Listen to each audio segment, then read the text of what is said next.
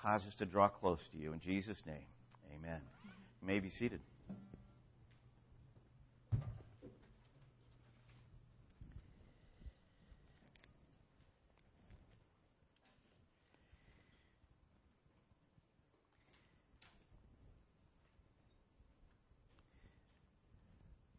The scriptures for this morning pick up where the reading left off in Matthew chapter 2, verse 13.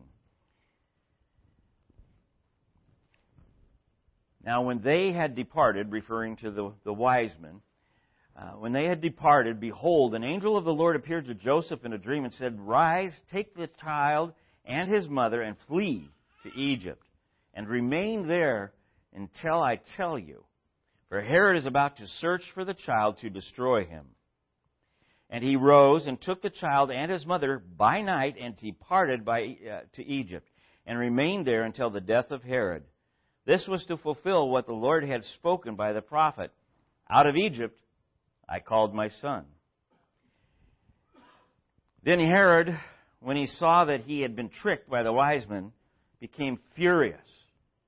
And he sent and killed all the male children in Bethlehem, in all that region, who were 2 years old or under, according to the time that he had ascertained from the wise men. Then was fulfilled what was spoken of by the prophet Jeremiah. A voice was heard in Ramah, weeping and loud lamentation, Rachel weeping for her children. She refused to be comforted because they are no more. But when Herod died, behold, an angel of the Lord appeared in a dream to Joseph in Egypt, saying, Rise, take the child and his mother, and go to the land of Israel, for those who sought the child's life are dead. And he rose and took the child and his mother and went to the land of Israel. But when he'd heard that Archelaus was reigning over Judea in place of his father Herod, he was afraid to go there. And being warned in a dream, he withdrew to the district of Galilee and went and lived in a city called Nazareth, and that what was spoken by the prophets might be fulfilled. He shall be called a Nazarene. I want to do a quick overview of the visit of the wise men. It's a very traditional story. Most of you are aware of it and understand it. But, the one thing is we don't know how many wise men there were. We always look at most nativity sets as showing us 3 wise men, coming from the idea of 3 gifts. But there easily could have been more. And they came following a star. And they called it the star of the King of the Jews. And some people are taken back by this because they're saying, well, this is astrology and we're not supposed to follow astrology. You have to understand, these were not people who were Jews. These were not people who were following Yahweh, Jehovah, God. And God has a way of getting a hold of people in their own language, if you will, in order to pull them into His kingdom. And people think if these were planets aligned or some kind of thing that they were watching for. I am firmly convinced that it was a supernatural star that was in the horizon for them to follow. You think about it. They were following it by day and night, it says. So I think that what God had done is He'd provided for them the thing that they needed to see to come and fulfill His purpose. Now, the interesting thing is, those men returned home. And they took with them the reality that there has been born a King of the Jews. And people say, wonder what impact that had. I believe that it's very possible that it paved the way for when the gospel went out. Again, remember, it went much further than the Roman Empire. It went across to China. It went down into India. That maybe they were the ones that prepared the way for it to go there. We don't have any history to say that, but it looks like, to me, a very plausible thing.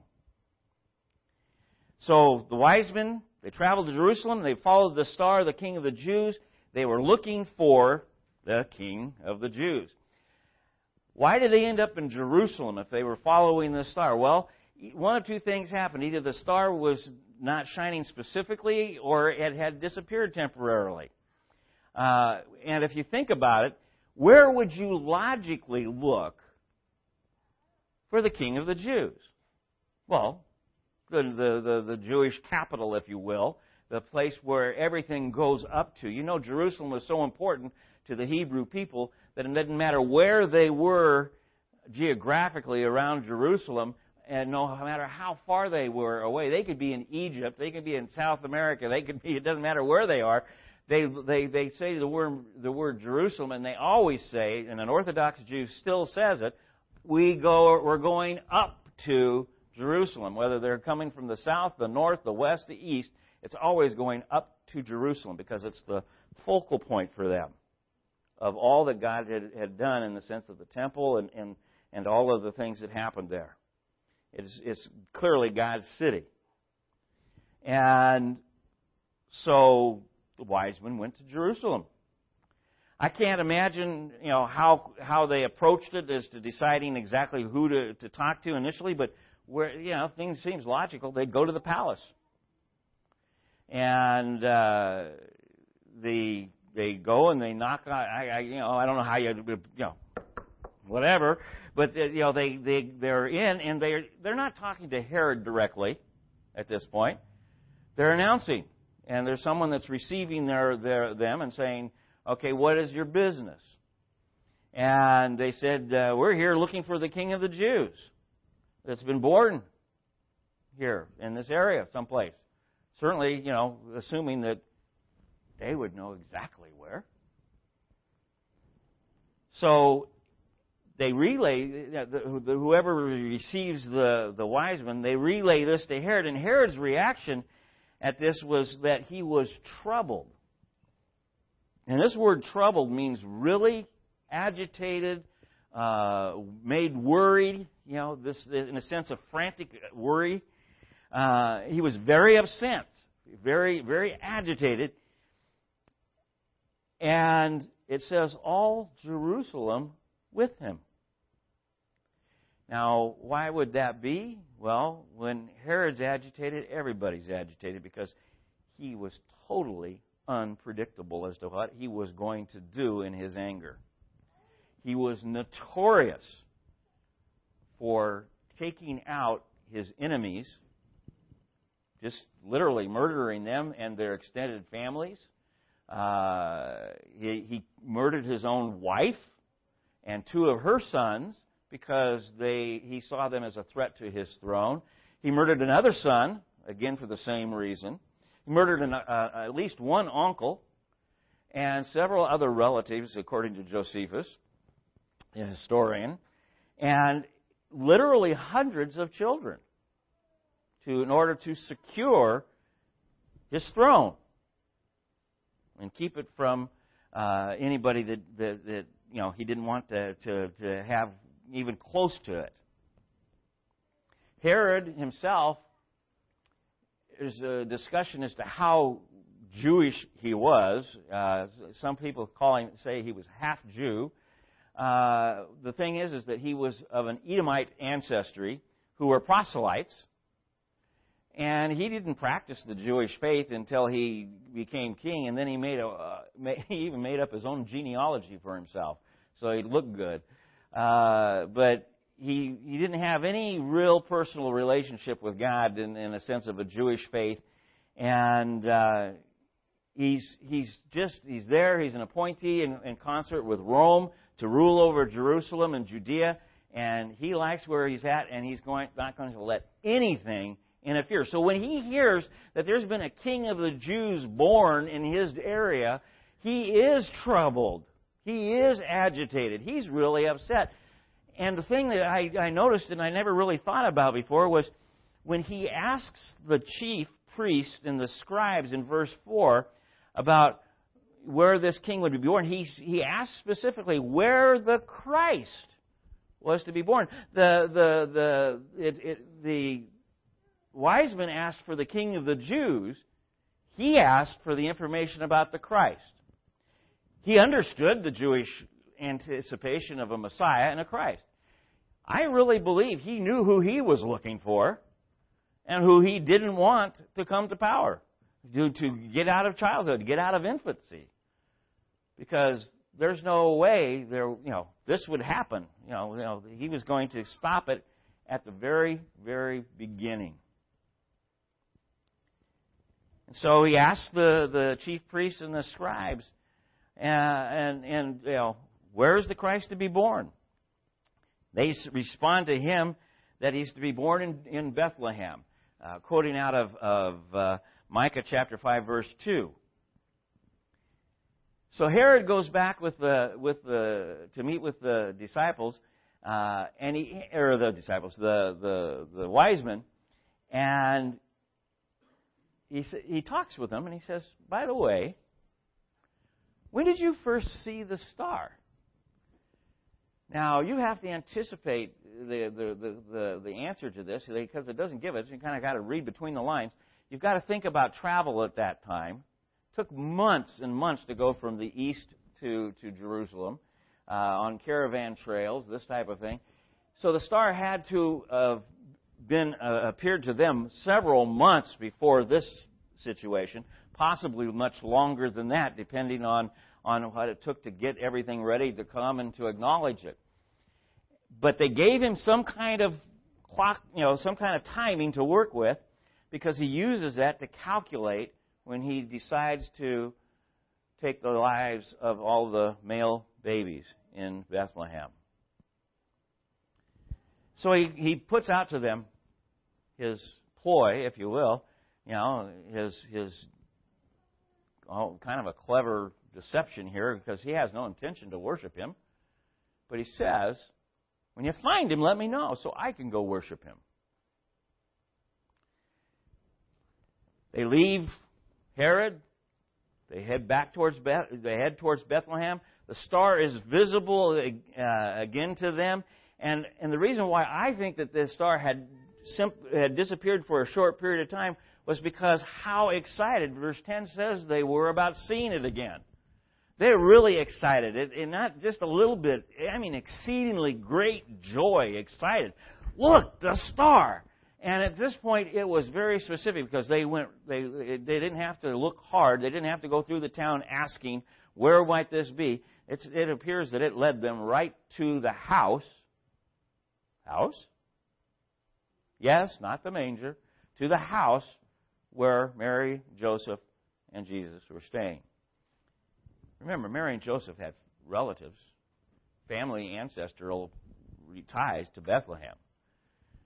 And the fact that they couldn't find or locate anybody, there wasn't time the night that Jesus was born. They went to the inn right off. And my wife is ready to do this now. Well, we'll put her in the mangers, into the stables. The best thing we can do right now. I'm sure within, if not the next day, within a couple of days, Joseph had located family and were staying with them. That would have been the custom. Without any hesitation, the family, even if they were distant and never had met, would have taken him in.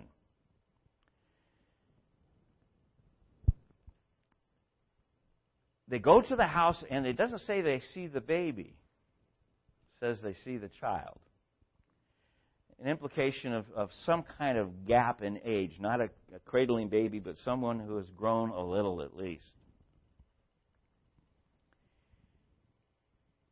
They fell down, it says they fell down and worshipped him. And then presented the gifts of gold, frankincense, and myrrh. 3 very specific gifts implying 3 very specific things. The gold, the kingship, the royalty of Christ.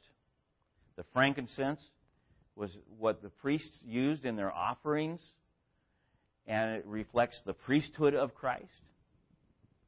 And the myrrh is what is used to anoint someone in death and burial, and it reflects the death of Christ. Very expensive gifts, very valuable. I believe that these things happened at least 40 days plus after the birth of Christ. My reason for that is because in Luke chapter 22, or chapter 2, verses 22 through 24, when Mary goes for the purification rite at the temple in Jerusalem, they offer, it says, either 2 turtle doves or 2 pigeons. They stayed within the law and offered 2. That was the offering of someone who had very little. The offering, the standard offering, if you had the resources, was a lamb. They didn't offer that. Why? Because they didn't have the resources for that. Had the wise men come, I'm convinced they would have used some of that to honor God and use and offer a lamb. So at least 40 days after the birth of Christ. But we have to be careful not to go too much further than that, because Herod dies in March of 4 BC. So it's a very tight picture here of figuring out when Jesus, was 30 years old, started his ministry, and all the things that go on in his death. We have a fairly short time frame, because some people say, that Jesus might have been 2 or 3 years old by this time or something. No, I think he was still an infant child. The reason why we get that idea of 2 years old comes from Herod and the reference of the star. We'll get to that in a minute. They found the child in a house. They fell down and worshiped, presented their gifts, and then warned, it says in verse 12, warned in a dream, do not return to Herod. They went home a different way. And so that brings us to where we are in today's verses, starting with verse 13, where the wise men are gone because they were warned by an angel, and now an angel of the Lord is warning Joseph. Flee to Egypt. You, Mary, and the child, it says, Jesus, go to Egypt. And I'll tell you when to come back. Herod is coming to destroy your son. Well, Joseph responds immediately. It says, he rose, took Mary and Jesus that night, and departed for Egypt. He didn't waste any time. Remained there until Herod died, fulfilling the prophecy in Hosea chapter 11, verse 1, out of Egypt I called my son. Now, it's an interesting thing about the prophecy. I'm not going to get into detail about prophecy, but this is a prophecy that had a fulfilling in its time frame, referring to things that had happened, but it also has a future tie very clearly in the picture here of Jesus being called out of Egypt as well. So they're out of the picture. They're out of the way for the moment. They're in safety. I want you to see, just again, it's one of those things to see and start to think about how God had orchestrated all of this.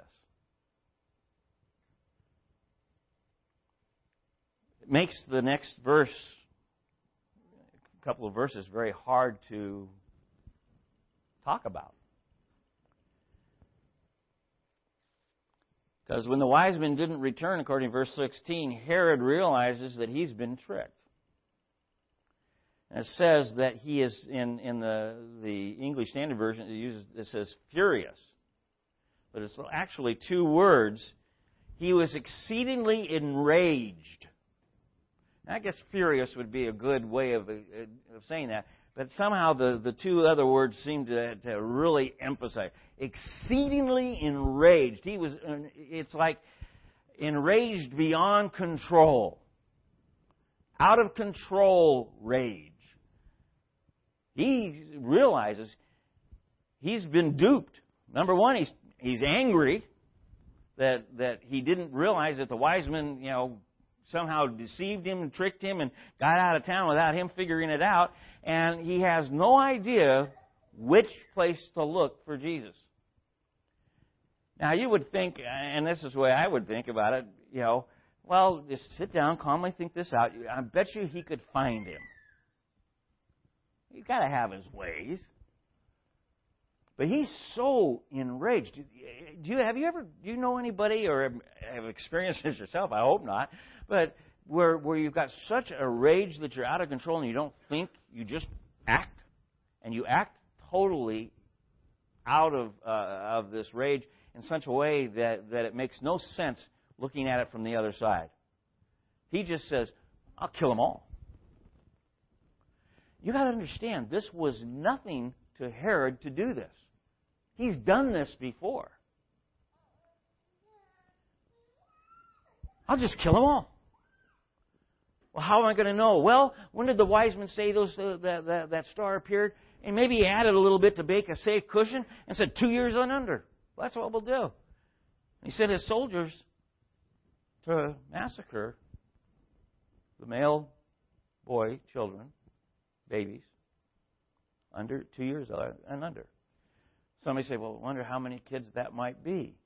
Well, based on the population of Bethlehem at the time, based on birth rates and all the things that go in history that you can look at, between 12 and 20 children were probably murdered that night or that day.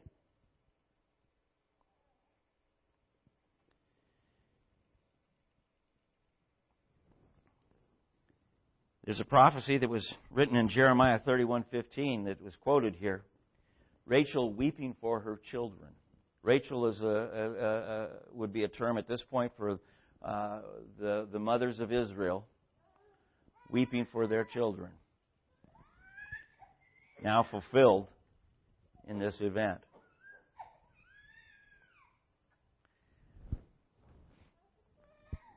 You see, Herod was it didn't matter what it was.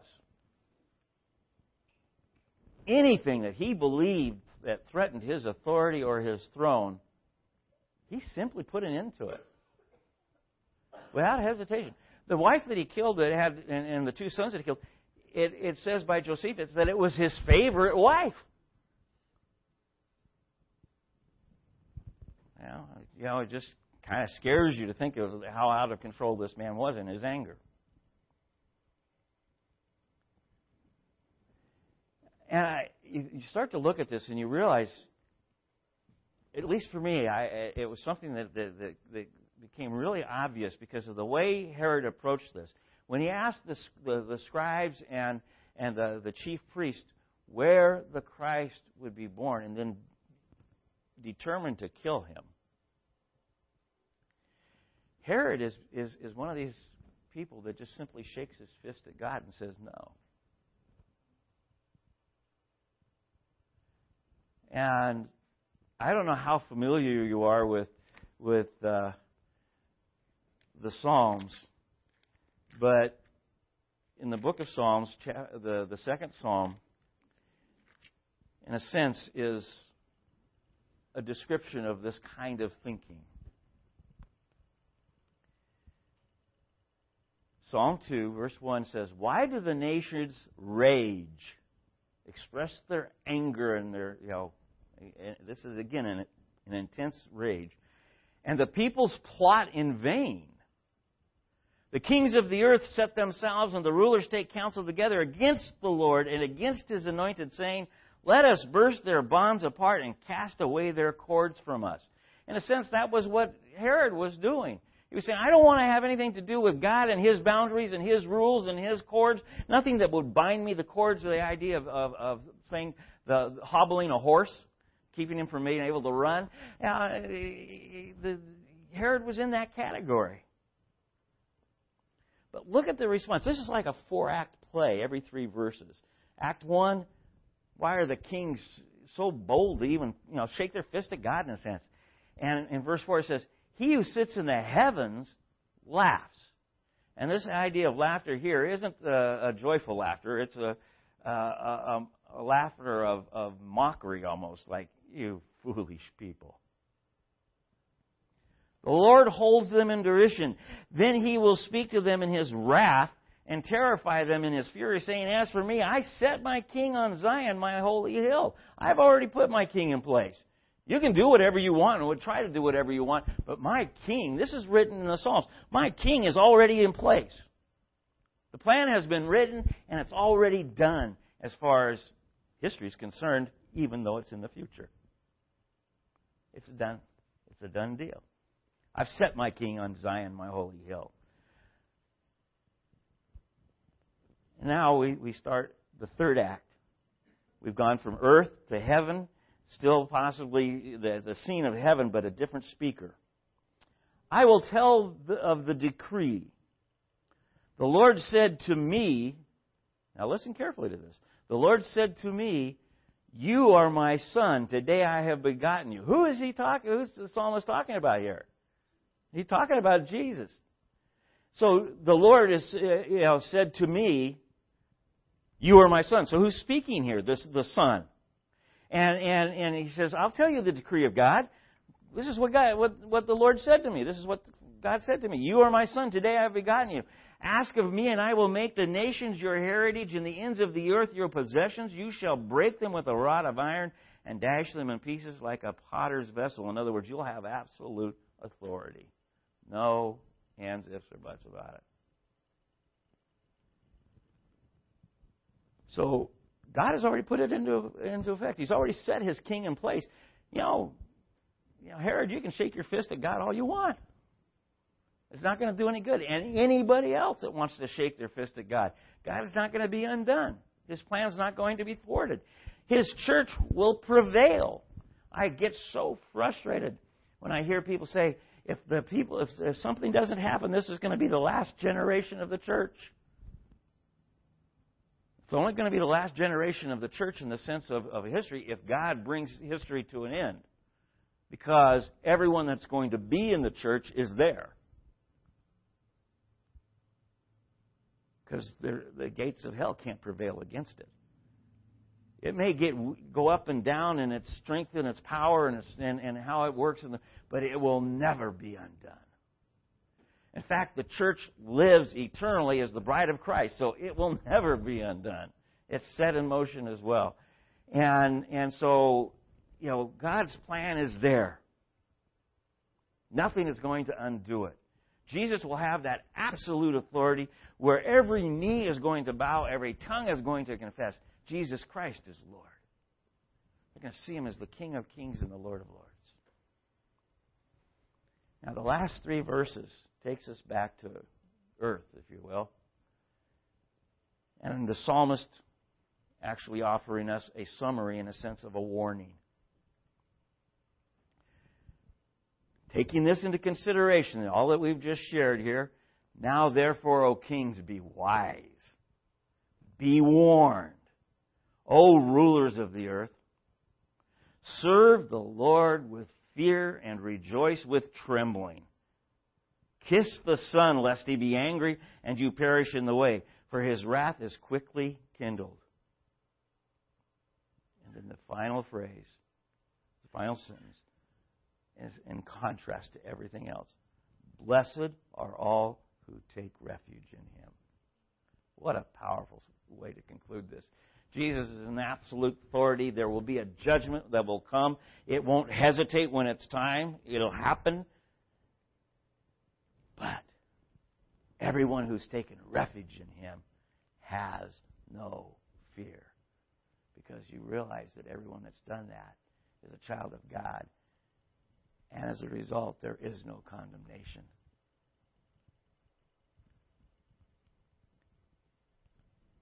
Verse 19 in chapter 2 of Matthew. Again, an angel appears to Joseph in a dream. It says, it's okay to return to Israel. Those who are after your son, the child, Jesus, they're dead. So this is after March of 4 BC. And Joseph, again, being obedient, and he immediately responds. They start their way back. But Joseph makes an observation. It says in verse 22. And that is that Herod's son is ruling over Judea. You got to think about this. Just the natural caution, just the prudent caution is there. But then he is warned anyway, and so he avoids Judea, goes to Galilee, and they take up their residence again in the city of Nazareth. fulfilling what is, I consider, what's a general prophecy. It says, spoken of by the prophets, that he would be called a Nazarene. Now, this is an interesting thing because you're not going to find that exact quote anywhere in the Old Testament. But the root word for Nazarene, for Nazareth, is a word called sprout, and it's not the same. It's used by Isaiah in a reference to Christ, but the other ones there's a different word when it says the branch and sprout, for of Jesse, this type of thing. In this one particular case, the idea of the general use of this word was that something that appears insignificant. Now, think about this. Nazareth, one person said, it's like podunk, USA. That's an old term. I was reading somebody's old book. But then somebody else called it Innsville. It must have been somebody writing in the 50s. But the idea was it's the place where the pumpkin cart is. I just didn't fall off the pumpkin cart. Type of thing. It's out in the nowhere land. Nothing that it would amount to anything would come from Nazareth. And its word with the root of sprout, something insignificant. See, a sprout coming up out of the ground next to all the trees just doesn't amount to much.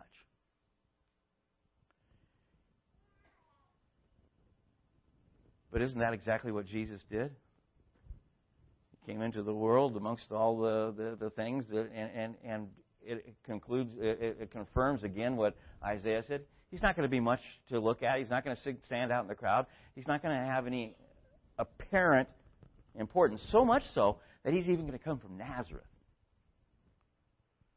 Not Bethlehem, where he was born, but Nazareth. He's a Nazarene. Insignificant.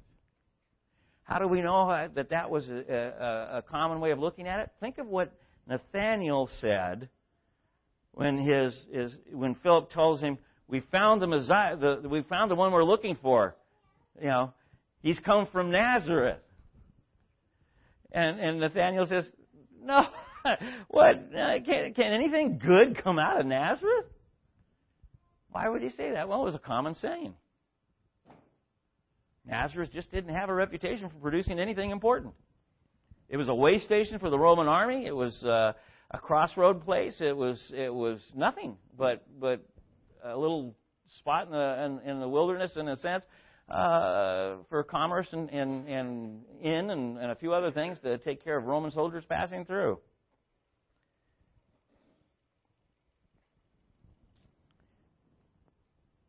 I just find it interesting that this picture of Jesus not standing out would even go as far as the Nazarene. It just amazes me because God takes the things that are to the world insignificant, unimportant, and magnifies them and uses them to His glory. It's just a neat picture. This passage, though, is a difficult passage for anybody to work through, or to preach through, or to talk through. If anyone who has lost a small child and they read through it, there is a sense of pain and confusion at times as to why would God let this happen?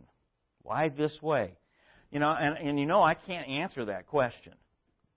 Because, again, my picture, I'm only seeing the tapestry from the underneath side and just the few threads that I am involved in.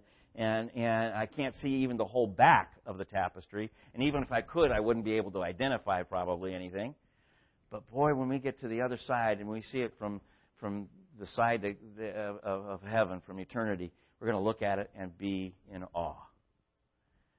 But I'd never read this before. A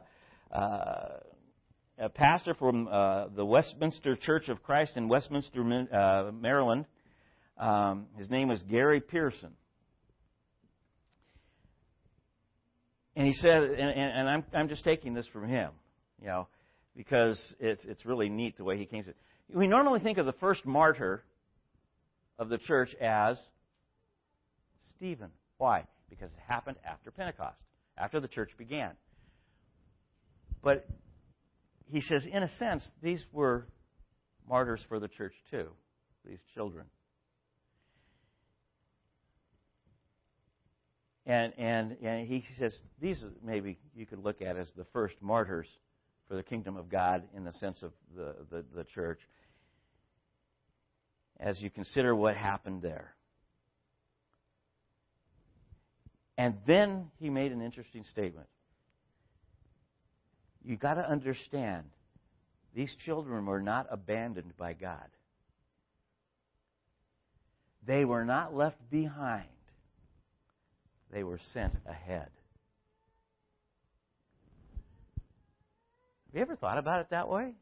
A child, we always think of everything a child is going to miss. I think of my grandson dying in just a short time after he was born, and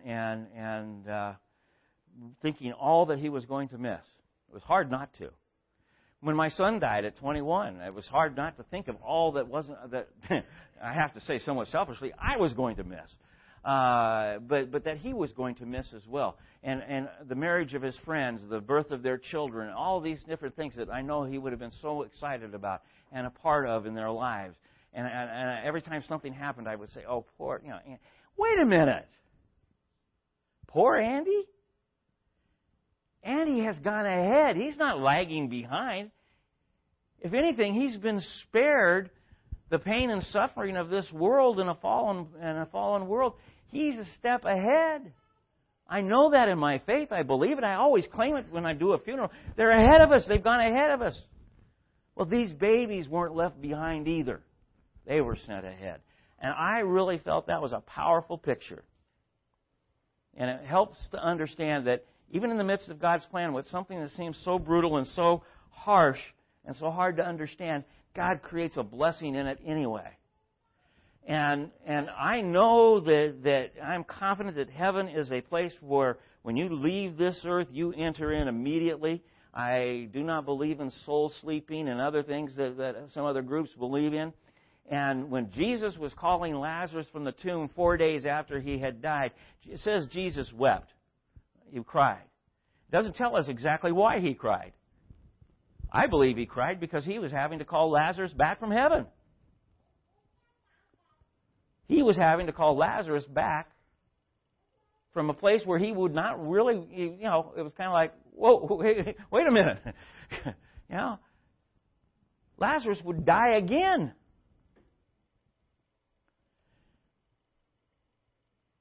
And I believe in the innocence of children.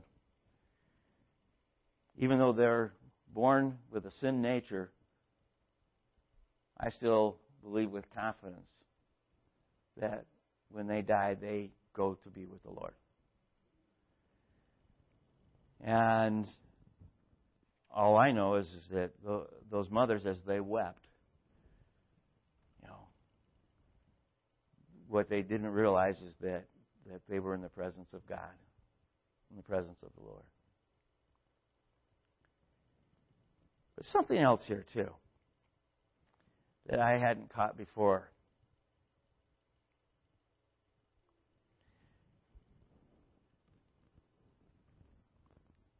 Mary.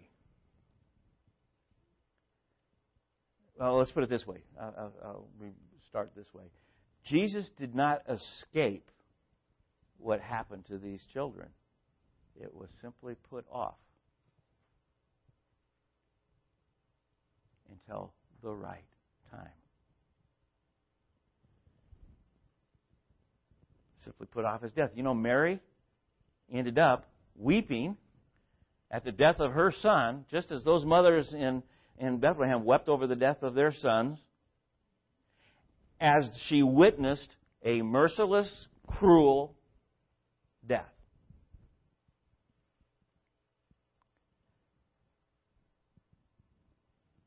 Again, fulfilling the prophecies out of Isaiah 53, the way Christ would die on the cross and where he would be buried and all the things that go with that.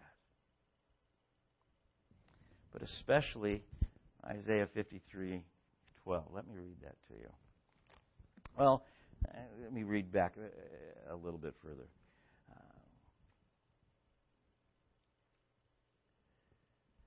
Out of the anguish of his soul he shall see and be satisfied. By his knowledge shall the righteous one, my servant, make many to be accounted righteous, and he shall bear their iniquities. Therefore I will divide him a portion with the many. We're joint heirs. We're the many. And he shall divide the spoil with the strong, because he poured out his soul to death and was numbered with the transgressors, yet bore the sin of many, and listen, this is so important, and makes intercession for the transgressors. Everything was past tense until it says he bore the sin of many, and he makes. It changes tense here. He makes intercession for the transgressors. He's still doing that. He's still making intercession for us. Think of what it says in Hebrews. Chapter 7 and chapter 9, they basically say that he continually intercedes on our behalf. As we recognize our sin and we confess our sin, 1 John chapter 1 tells us he is faithful. He will forgive us our sins, and he restores us to all righteousness. He's interceding for us as our high priest. He is our king, our high priest, our Savior. He is the one who died for us on the cross. Gold, frankincense, myrrh.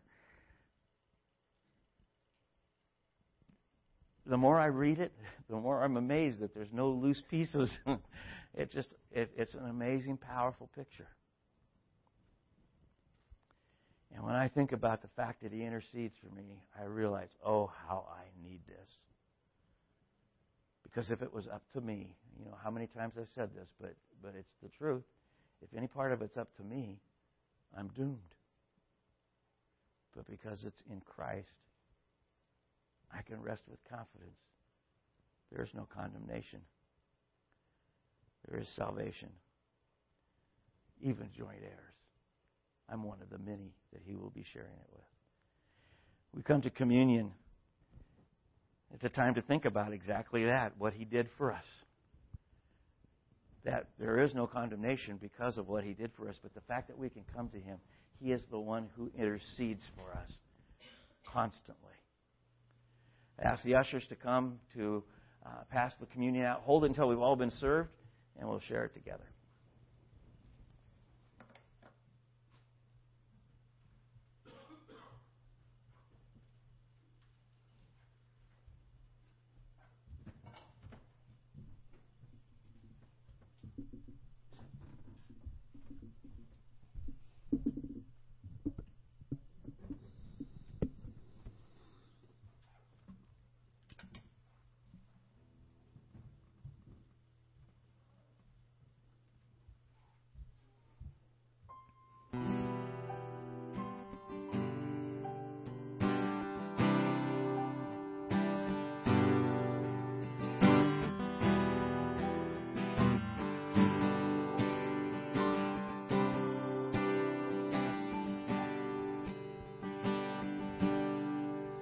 I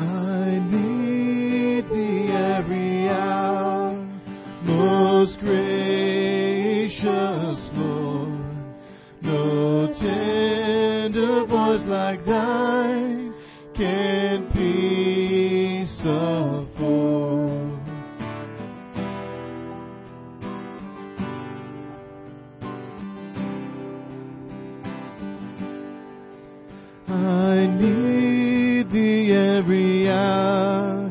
Stay thou nearby.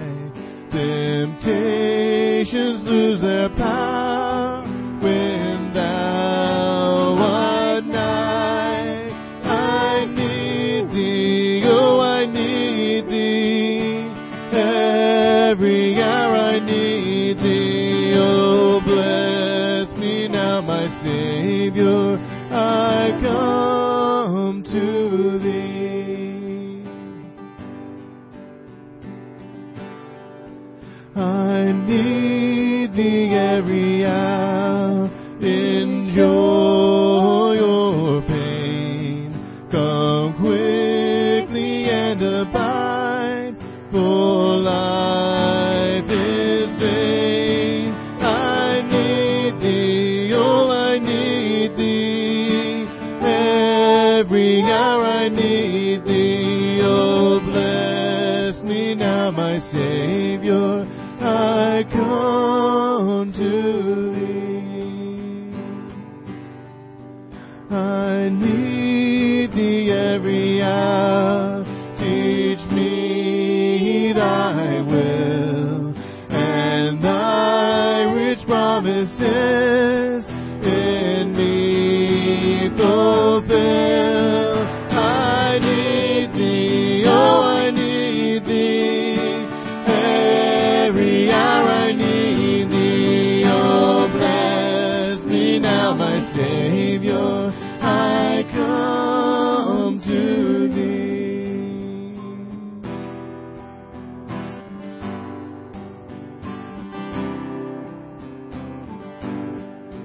I need thee, I need thee, I need thee every hour. I need thee, I need thee, I need thee every hour. I need thee, I need thee, I need thee every hour. Oh, bless me now, my Savior. I come to thee.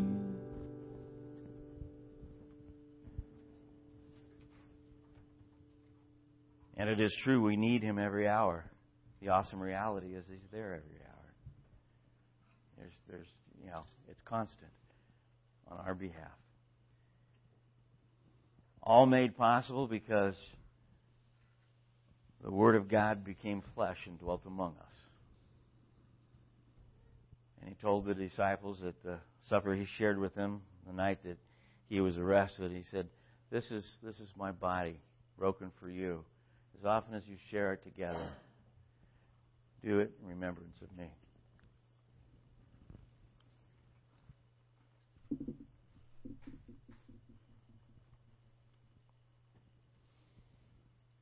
A cup of wine at the end of the meal He took and put it into new perspective. A cup of blessing in every way you could possibly think about it as to what He was going to say next. He said, This is my blood poured out for you. As often as you drink it, do it in remembrance of me until I come again.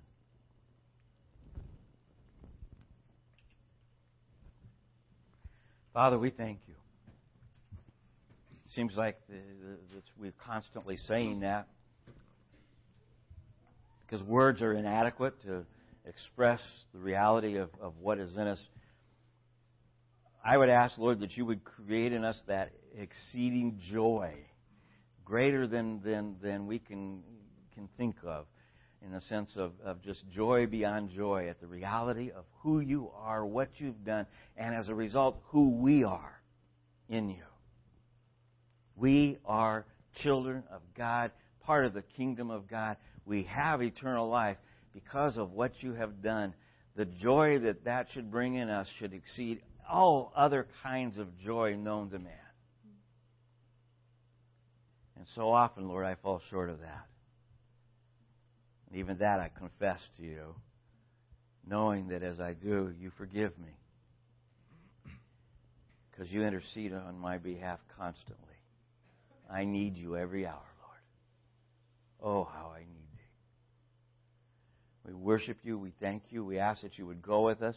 And as we go through the day realizing we need you, we also realize that everyone around us needs you. Cause us to be the witness and the testimony you want us to be at the point in time you need us to be, that we might see your kingdom completed. In Jesus' name, amen. Would you stand as we close?